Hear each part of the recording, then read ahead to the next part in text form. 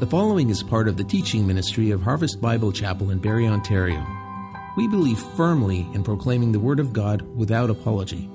For more information about our church, visit our website at harvestbarrie.ca or email us at info@harvestbarrie.ca.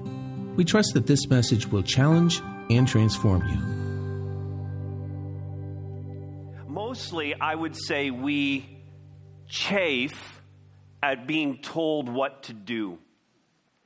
Now, I get it that there are some people among us who are those, passive, submissive types, and they just love getting under authority and have it. There are people like this. They have no trouble being under authority, but inherent in who we are as human beings is this rebellious streak. It's a fierce independence that results in a you can't tell me what to do stubbornness.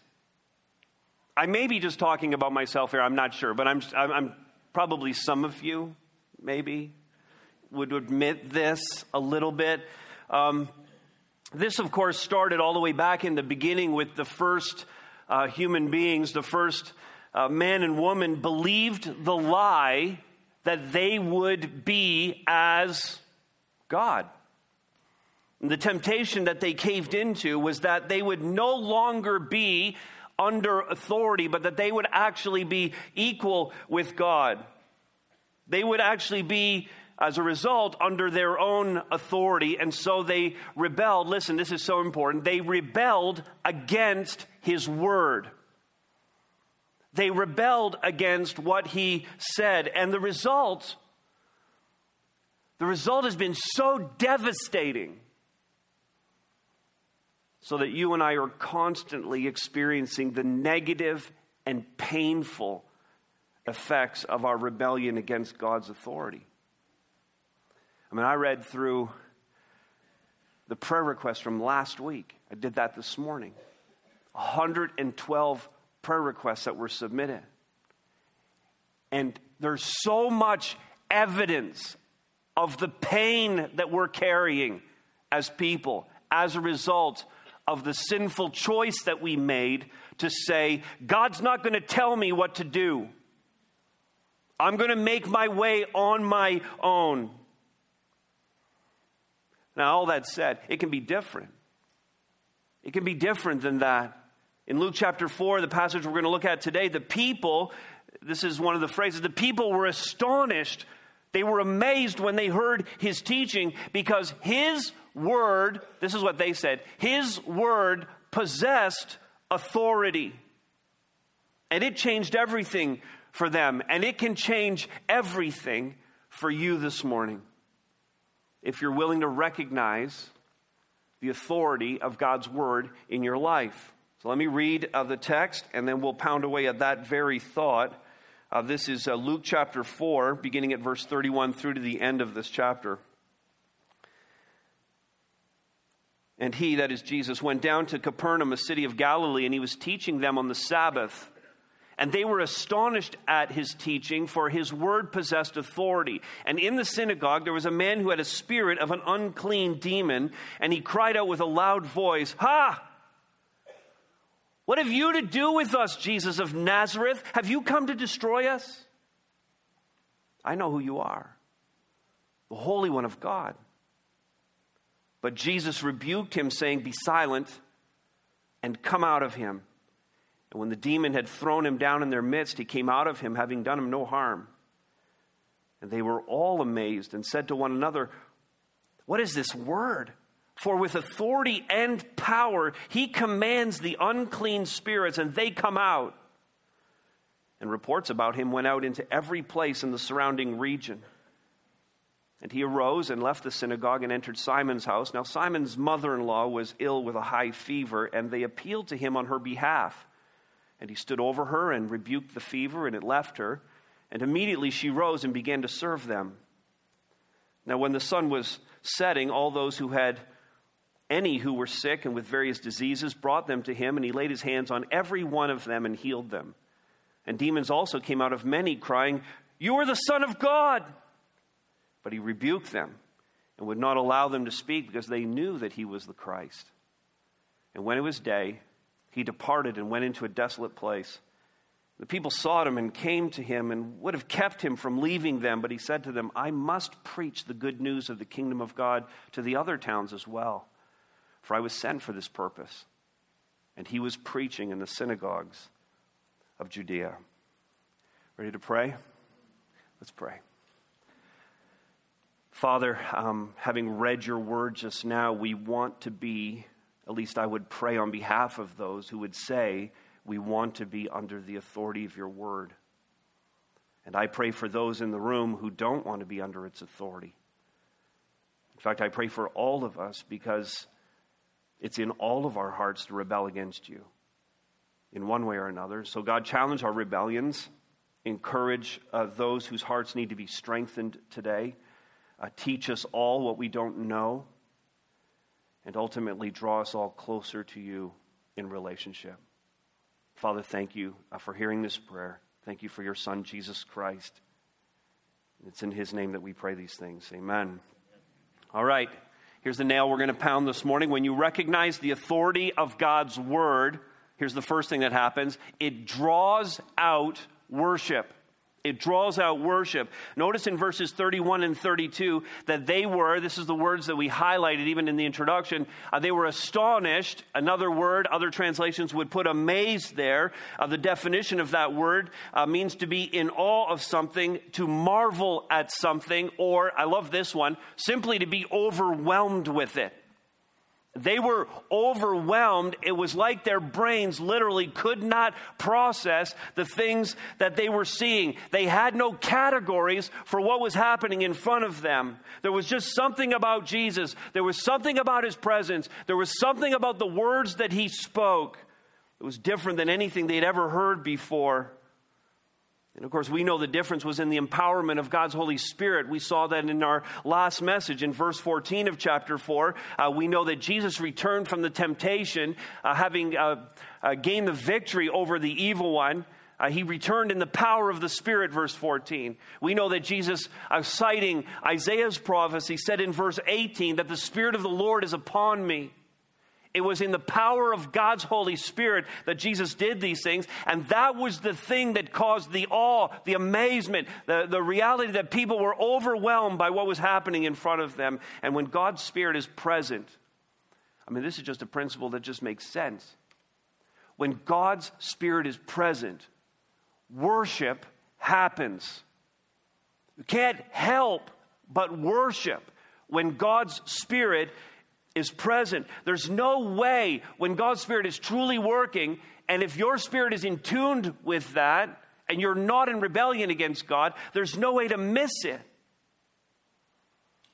There's no way to be unaware of God's Holy Spirit when he shows up and manifests himself. And we may not be able to fully grasp what's happening, but at the very least, we'll be astonished, we'll be amazed, we'll be in awe of him, we'll be overwhelmed. We may say, there's just something about, I don't even know what to say. I can't put my finger on it. I can't explain it. There's just something that happened. And we may even stumble over our words trying to figure out exactly what we just experienced. Now, making this point about worship and drawing it out of these verses, these first couple of verses that we read, he's teaching on the Sabbath. They were astonished, verse 32, at his teaching. His word possessed authority. I mean, this whole thing that's happening in front of them, what I'm not saying is that these people fully got it. I'm not saying that they fully understood that they were even worshiping in the sense that we would think of worship, the way that we just spent some time, a half an hour, singing songs and praying together and lifting up the name of Jesus Christ. I'm not saying that they understood it in that way. But there was indeed a sense of being stopped in their tracks. And that too is worship. I mean, we have a greater understanding of who we worship.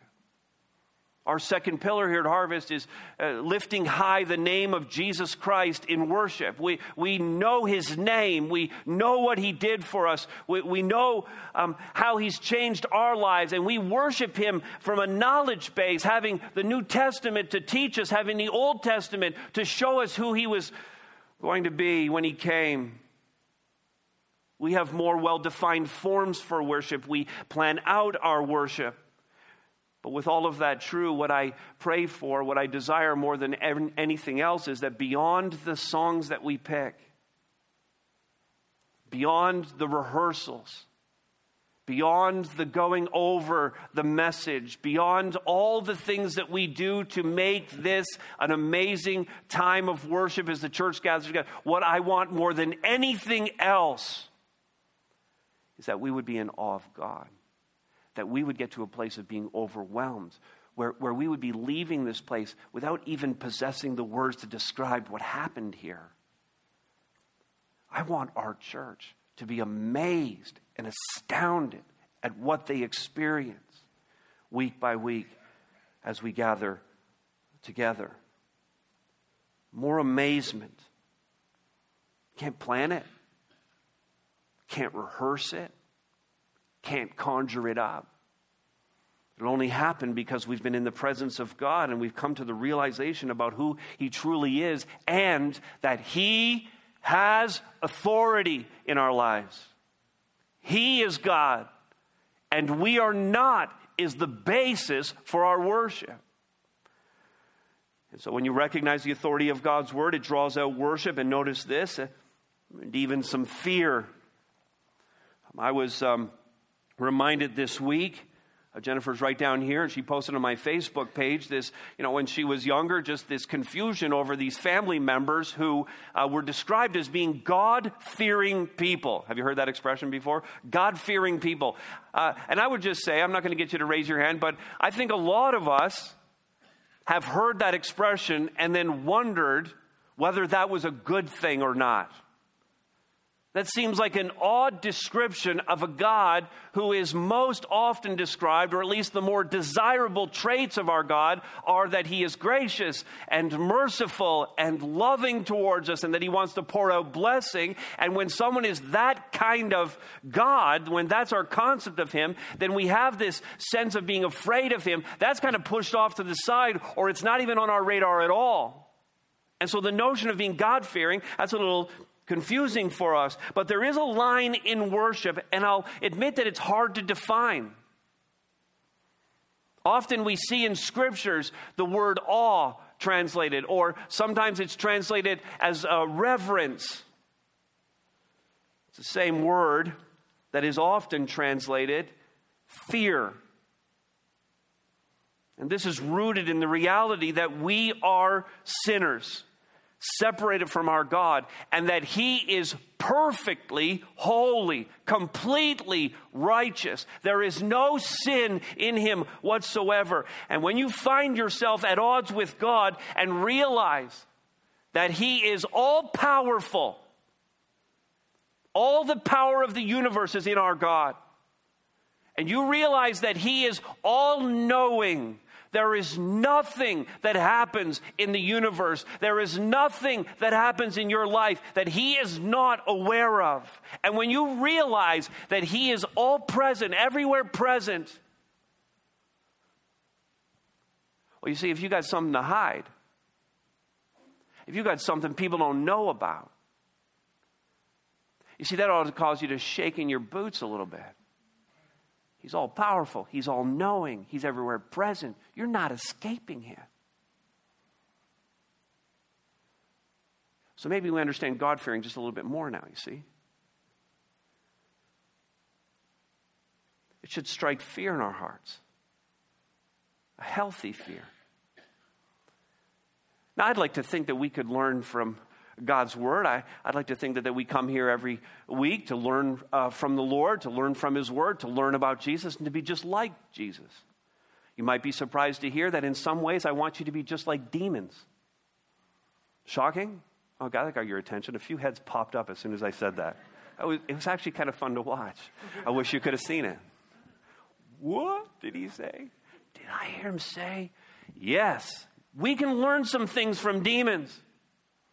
And in this case, in this passage, actually, we're going to learn a couple of things, but it should be this, first of all, in this passage, fear God, because they do. Verses 33 to 35, They fear him. Their fear is blatantly obvious as they have this conversation with someone that they have known a very long time. These demons live in the spirit realm just as Jesus does, just as God does. They were there in the beginning. They were created by him. They know God better than you and I know him. They know the inner workings of the universe better than you and I do. They are infinitely more intelligent than we are. And they fear God. Knowing him the way they know him, they fear him. And so we have this little conversation going on. Verse 33, the synagogue, there was a man who had a spirit of an unclean demon. I find that phrasing a little funny. I don't think there's any clean demons. And he cried out with a loud voice, "Ha!" or "Hey!" or "Whoa!" It's an exclamation of some kind to say that they're a bit caught off guard here. What have you to do with us, Jesus of Nazareth?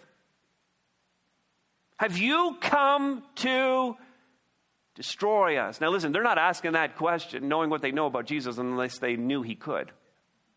Get it? They know, like, in a second, as very God of very God who Jesus is, he could vaporize them.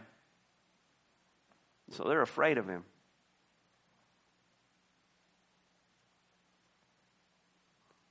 That's the thing that most people lack. A right perspective on God's terrible power. We have this sanitized version of God, and it's a distortion. We have this kindly old gentleman, a view of who our God is. He's always safe. He's always nice. And honestly, that view of God is keeping us, listen now, it's keeping us from better worship. We ought to fear him a little bit more. How many fans here of C.S. Lewis's epics, The Chronicles of Narnia? Just raise your hand. So I'm going to read a little bit here from that story from The Lion, the Witch, and the Wardrobe. This is out of the set of 7 that I read to my kids, and there's a scene that contains, for those of you that aren't into the fantasy genre, have never read Lewis, there's a scene that contains talking beavers. That's not unusual, of course. And talking beavers and, work with me here, a powerful theology. No one said it quite like Lewis did. And got us to really think about it in very different terms. The children are on their first journey to Narnia.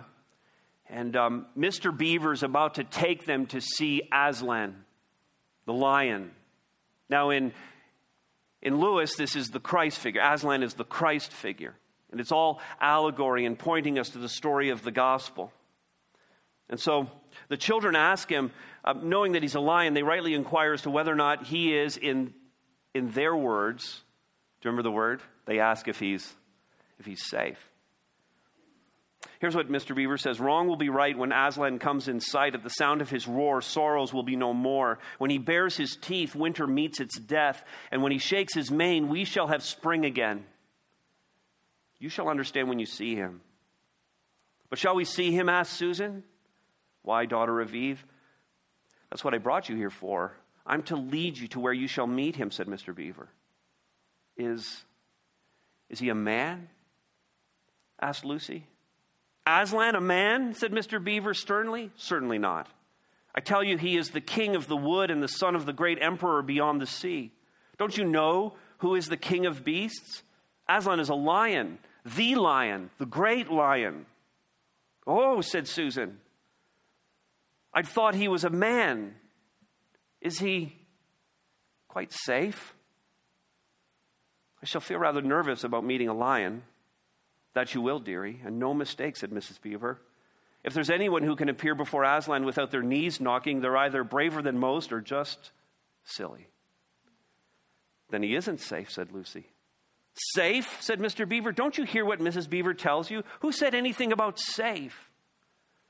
Of course he isn't safe, but he's good. He's the king, I tell you. I'm longing to see him, said Peter. Even if I do feel frightened when it comes to the point. It's awesome, right? I mean, that's who our God is. And we need to recapture some of that God-fearing nature of worship. Maybe this will help you. I love Lewis, but I love the Word of God more. Fantasy is fun. It helps us just think of things in a different way, but how about reality? How about prophetic reality? How about this is what's going to happen, and this is our God? From Daniel's prophecy in chapter 7, as I looked, thrones were placed, and the Ancient of Days took his seat. His clothing was white as snow, and the hair of his head like pure wool. His throne was fiery flames. Its wheels were burning fire. A stream of fire issued and came out from before him. 1,000,000 served him, and 10,000 times 10,000 stood before him. The court sat in judgment, and the books were opened. Fire flowing from the throne of God. That's who our God is. That's the awesomeness of who he is. Or I love this from Revelation chapter 19, the end of the age, this description of Jesus Christ as the rider on the white horse. One of my favorite passages in all of the prophecies. Then I saw heaven opened, and behold, a white horse. The one sitting on it is called Faithful and True, and in righteousness he judges and makes war. Is this your picture of Jesus Christ? See, this is going to help with the God-fearing part when you realize this is Jesus. His eyes are like a flame of fire, and on his head are many diadems, and he has a name written that no one knows but himself. He is clothed in a robe dipped in blood, and the name by which he is called is the Word of God. And the armies of heaven, arrayed in fine linen white and pure, were following him on white horses. And from his mouth comes a sharp sword with which to strike down the nations, and he will rule them with a rod of iron. He will tread the winepress of the fury of the wrath of God the Almighty, and on his robe and on his thigh he has a name written, King of Kings and Lord of Lords. Amen? Amen. You know, however you might do it, remind yourself regularly about all aspects of who God is. He's awesome. He's overwhelming. And he is, in the right sense of it, to be feared.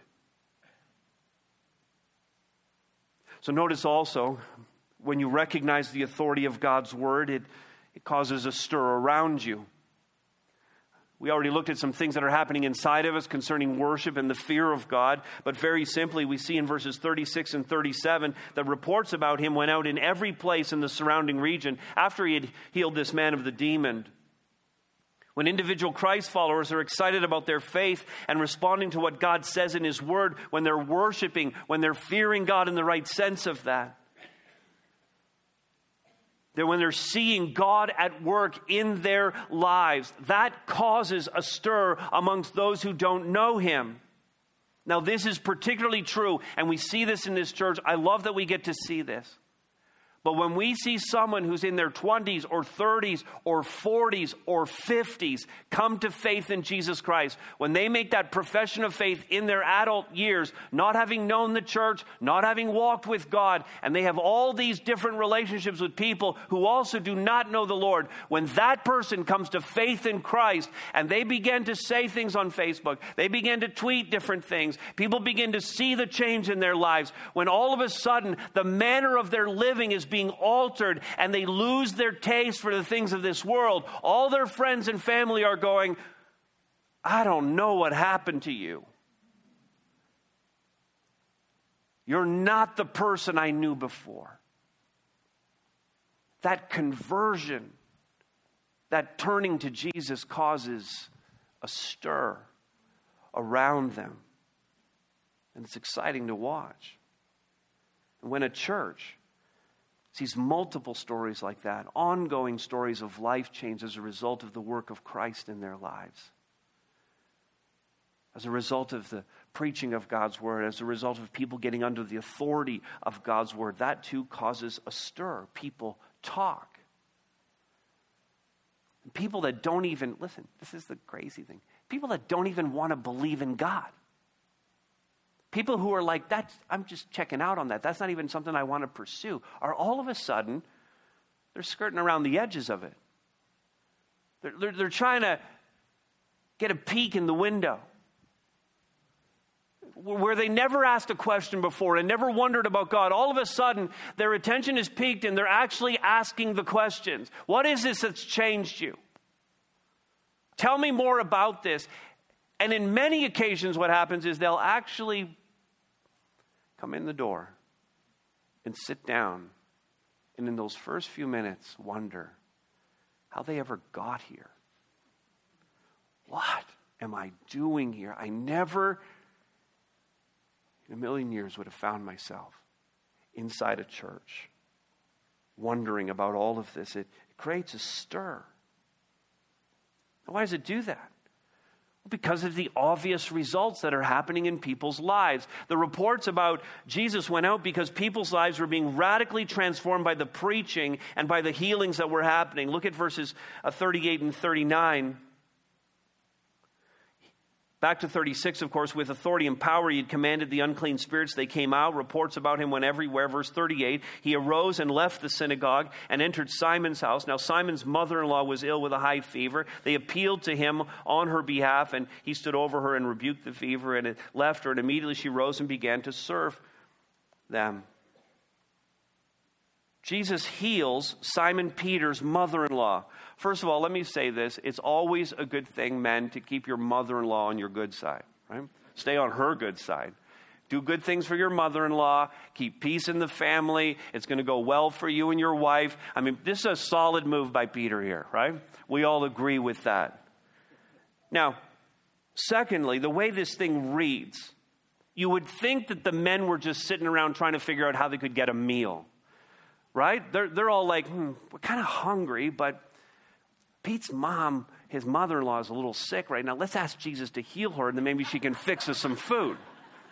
You see where this is going? Don't you read the text and think about these things? I read the Bible and I go, what is going on here? This is some kind of crazy sexist thing that's going on with these guys. They don't even know how to pull a couple of burgers out of the fridge and grill them up. And well, it's not exactly that. Nothing sinister or sexist here. This is basically told us to show that she was indeed fully healed.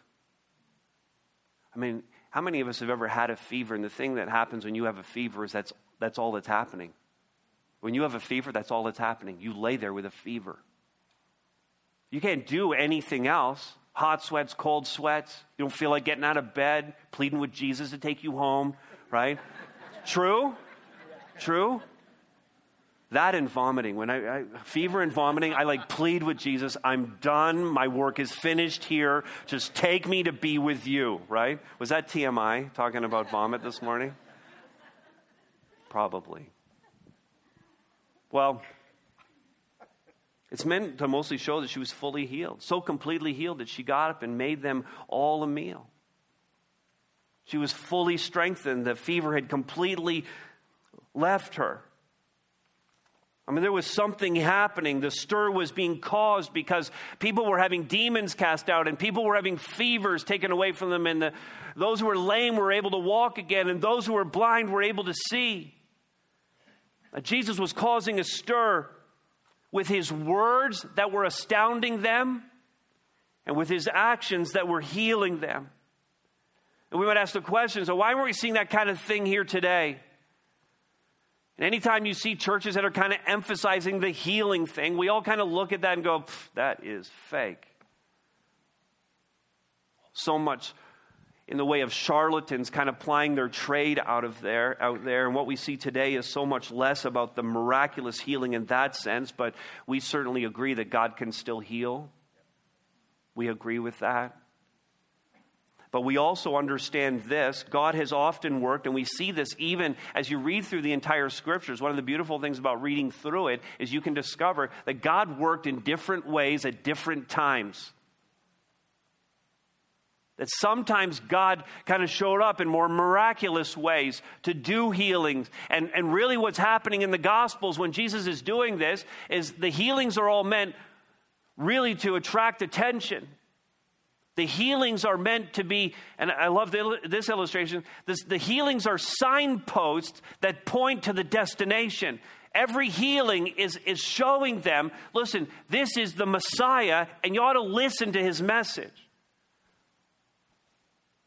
That's the point of the miracles, and so we shouldn't be surprised that it's not happening in exactly the same way in our days, because we have the gospel.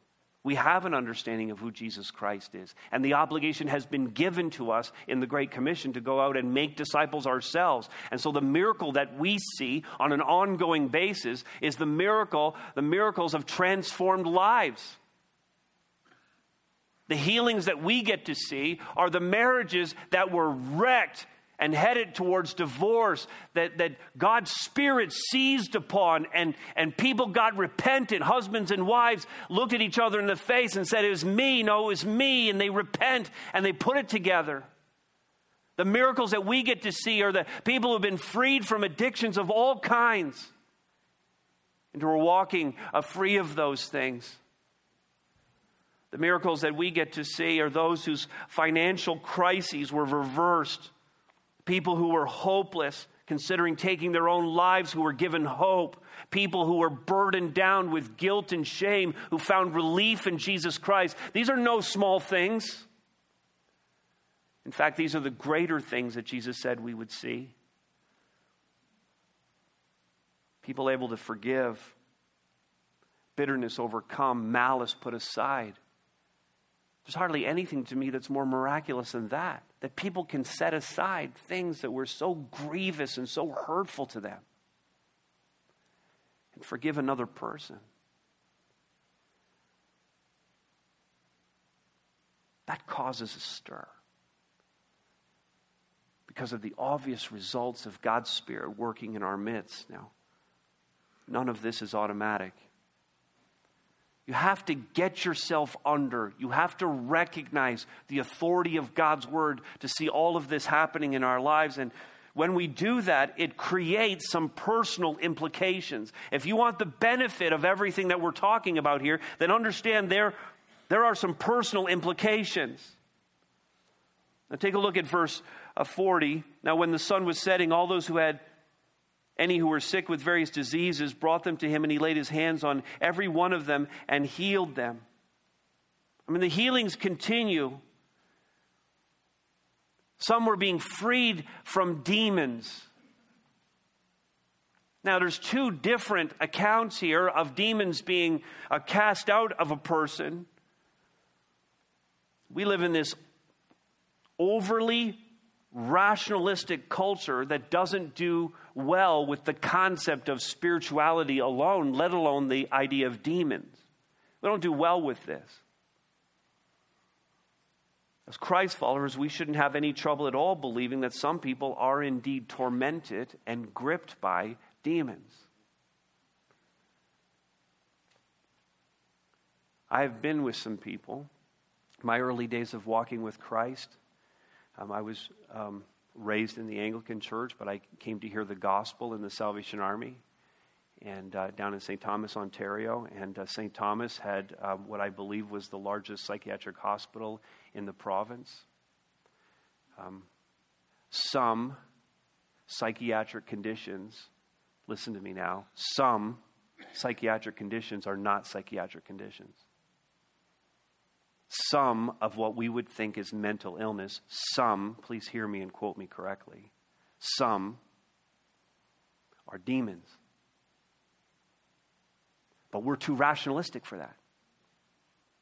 We're too smart for that. We have books that say it's something else, and they diagnose it in a different way. In my days in the Sally Ann, we had the occasion to be in the psychiatric hospital several times and dealing with people, doing services. As many of those people, because the Sally Ann is kind of down on the streets and helping people as best they can, people who are the down and out and don't have a lot of advantages in our society, we saw a lot of them come to church. I told someone this week the story. We would have these testimony services on Sunday evenings, and we would just sing, and people would stand up and give a word about how God was changing their lives. And we had one man who would come to the church on a fairly regular basis. It was a bit disturbing to be around him at times, to be honest with you. I've never really felt anything like I felt when he was around. And he stood up, I remember on one occasion in one of those testimony services, and he began quoting the scriptures from memory. A lengthy passage and multiple passages. Now listen, the word of God is given to us. It's a light unto our path. These words are sweeter to us than honey from the honeycomb. And when I hear the word of God, I'm supposed to be lifted up and built up at the hearing of God's word. But as this man quoted the scriptures, I was so frightened. There was a spirit of fear that came over this room, this place of worship, with all of these Christ followers in the room. I can't say definitively that man had a demon. I think that man had a demon. There's no other way to explain how the Word of God could be so creepy. It would just set me off. And I was a brand new believer. How would I even know stuff like that? Too rationalistic about this. It happens. It's there. Jesus rebukes these demons. He casts them out. Now, notice what the demons say, verse 41. They affirm, they say, "You're the Son of God." You say, why wasn't Jesus fired up about the advertising? Well, first of all, you don't want demons advertising for you. Okay, that just makes sense, correct? These are not your best salesmen. And so he's not fired up about that. And his time hadn't come. I mean, the scriptures give us the end. His time had not yet come. It wasn't just about him coming to identify himself and give his life. We said, again, in the first message in this part of Luke, that there was a message he had to preach. There was things he needed to accomplish. There were followers that he needed to call to himself. There were things that needed to be ready. He wasn't ready for people to get the whole thing. But they say right out loud, "You're the Son of God." And of course, there's a repeat of what we saw in verse 34. See, they know who he is. Of course they know. They have full knowledge of who God is, as we said earlier. The problem with the demons was and is not knowledge of God, but their willingness to be an authority under God. It's not a knowledge problem, but an authority problem. It wasn't a belief problem because they believe in God.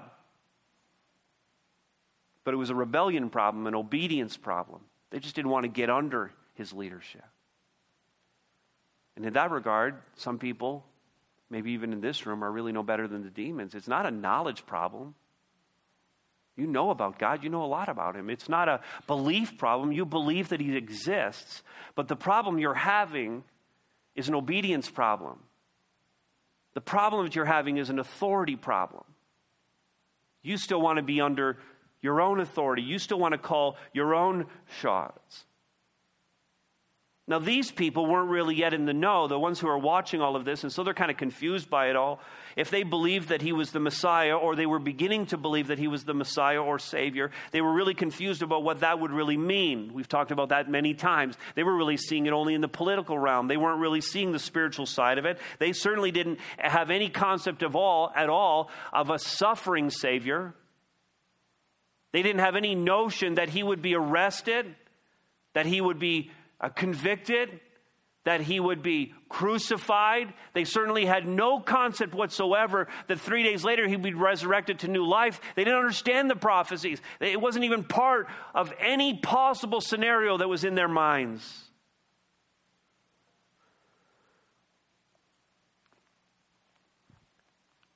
But we have no such excuse. We know all those things. And more. We know who Jesus is. We have the testimony of the Word of God in our hands. You have chosen today to come to this place where you knew the Word of God would be proclaimed. No excuse. As a result, there's some personal implications. The appearance of the Son of God in human form in our world is indication enough that God has effected a rescue plan for us. He sent his Son. He took on human flesh. He lived among us. He experienced all that we experience, and he took our sin upon himself on the cross. That's the rescue plan, but like any rescue, As the rescuer reaches down, you got to take his hand. For us, really, that just means you have to exercise just even the smallest amount of faith. That's it. You don't have to understand everything about God at this point. You don't have to understand all the ins and outs of the Word of God or everything about Jesus. You just don't. You just need to say, I have a need. I'm a sinner. I'm separated from God. I know that. My life's a mess. You just need to reach up in faith and say, God, take my hand. Rescue me. Lift me out of this. Show me the way. Give me what I need to follow you, to believe, to get under the authority of your word. See, this is the greater healing. This is the forgiveness of sins. It's available to any and all who would ask for it. So these are the implications for you. The authority and the power of God's word in your life would ask this: what needs to be confessed in your life? What needs to be repented of? What do you need to turn from that's currently part of your life that shouldn't be? What do you need to put out and put off? What needs to be given up? Or what do you need to act upon? What needs to be put into your life? What do you need more of? What needs to be believed? Likely you already know, but you're fighting God over it. You can't tell me what to do, God. These are the personal implications to honoring Jesus with the message that he proclaims to us. And beyond all of that, when we believe, there will be this ongoing desire, a deep desire for more of him. Verses 42 through 44, Jesus is taking leave of the people of Capernaum. When it was day, he departed. He went into a desolate place. There's a whole sermon, by the way, just in that phrase. Him pulling aside, pulling back, getting away from the crowds, time with his Father. The people sought him and came to him and would have kept him from leaving them. Please don't leave. What we've seen is awesome. What we've seen has astounded us. We don't get it fully, but it's amazing. We're overwhelmed by it. Of course, you'd want Jesus to stay.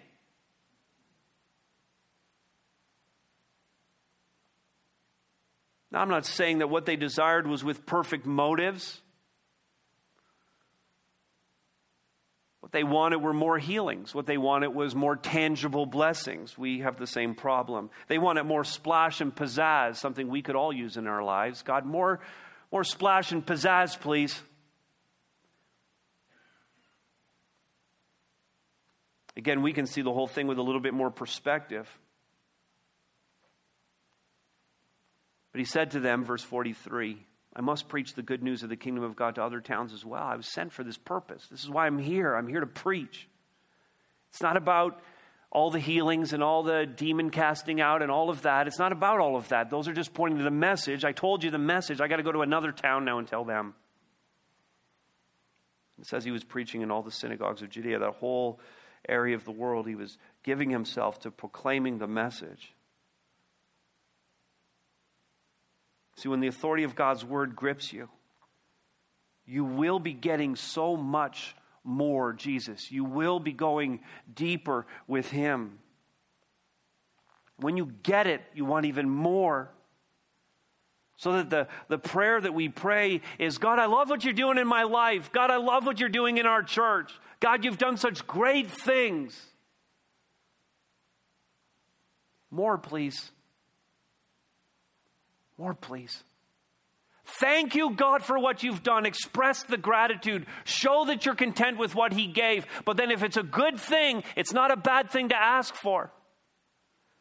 God, I love what you've been doing here. I love the transformed lives. I love how you're working in my life. I love how I'm feeling more intimate with you. God, could I be even closer? Could you do even more? Please. I mean, the true follower of Christ who's really under the authority of God's word will experience such blessing and will want even more of that. Now here's the catch. Ready? if you're going to ask for more Jesus, then it's going to have to be less of what? Of me. Less of me. That's the catch. We've got to have Jesus flooding our lives. It's got to be so much less of me. What you're really asking for is a change from what we said was the natural way that we're wired up. We're not wired up to be under authority. We're really asking for God to take us from, you can't tell me what to do, to God, tell me more. Give me more. Help me to understand more. Show me what needs to change. Make me just like Jesus.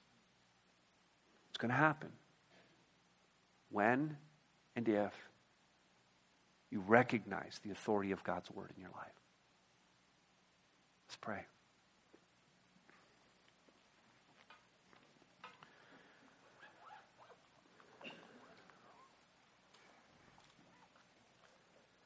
Our God and Father, it's an awesome thing to be here today, to be able to spend this time with you and with your church. Father, we feel humbled by that. We feel privileged and blessed in so many ways. And we prayed off the top, Father, that you would challenge our rebellions. And even those of us who love you and have walked with you for many, many years still have a great sense in our own hearts that there are areas of our lives that are unsurrendered.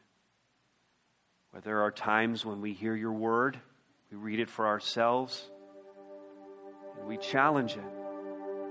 There are things in our lives that we are slow to let go of.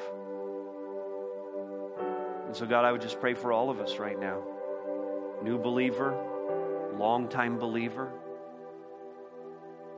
God, that we would hear your word today, renew our commitment and our passion to be under your authority, to hear what you say to us and to do it, to find the blessing that comes from that. And I pray, God, for those in the room who are still in full rebellion against you. They have not bowed their knee. They have not surrendered their life. They have not declared you to be Lord and Savior of their life. Father, they're still saying in every area of their life that they want to do it by themselves. And God, I pray that in this moment, because we know that salvation is of the Lord, God, we know that when your Holy Spirit comes upon a person, they cannot resist it. So God, I pray in this moment that if there are any in this room who do not know you as Savior of their life, that in this moment they would. They would acknowledge the authority of God's word in their life, and they would turn in faith, however small, to you.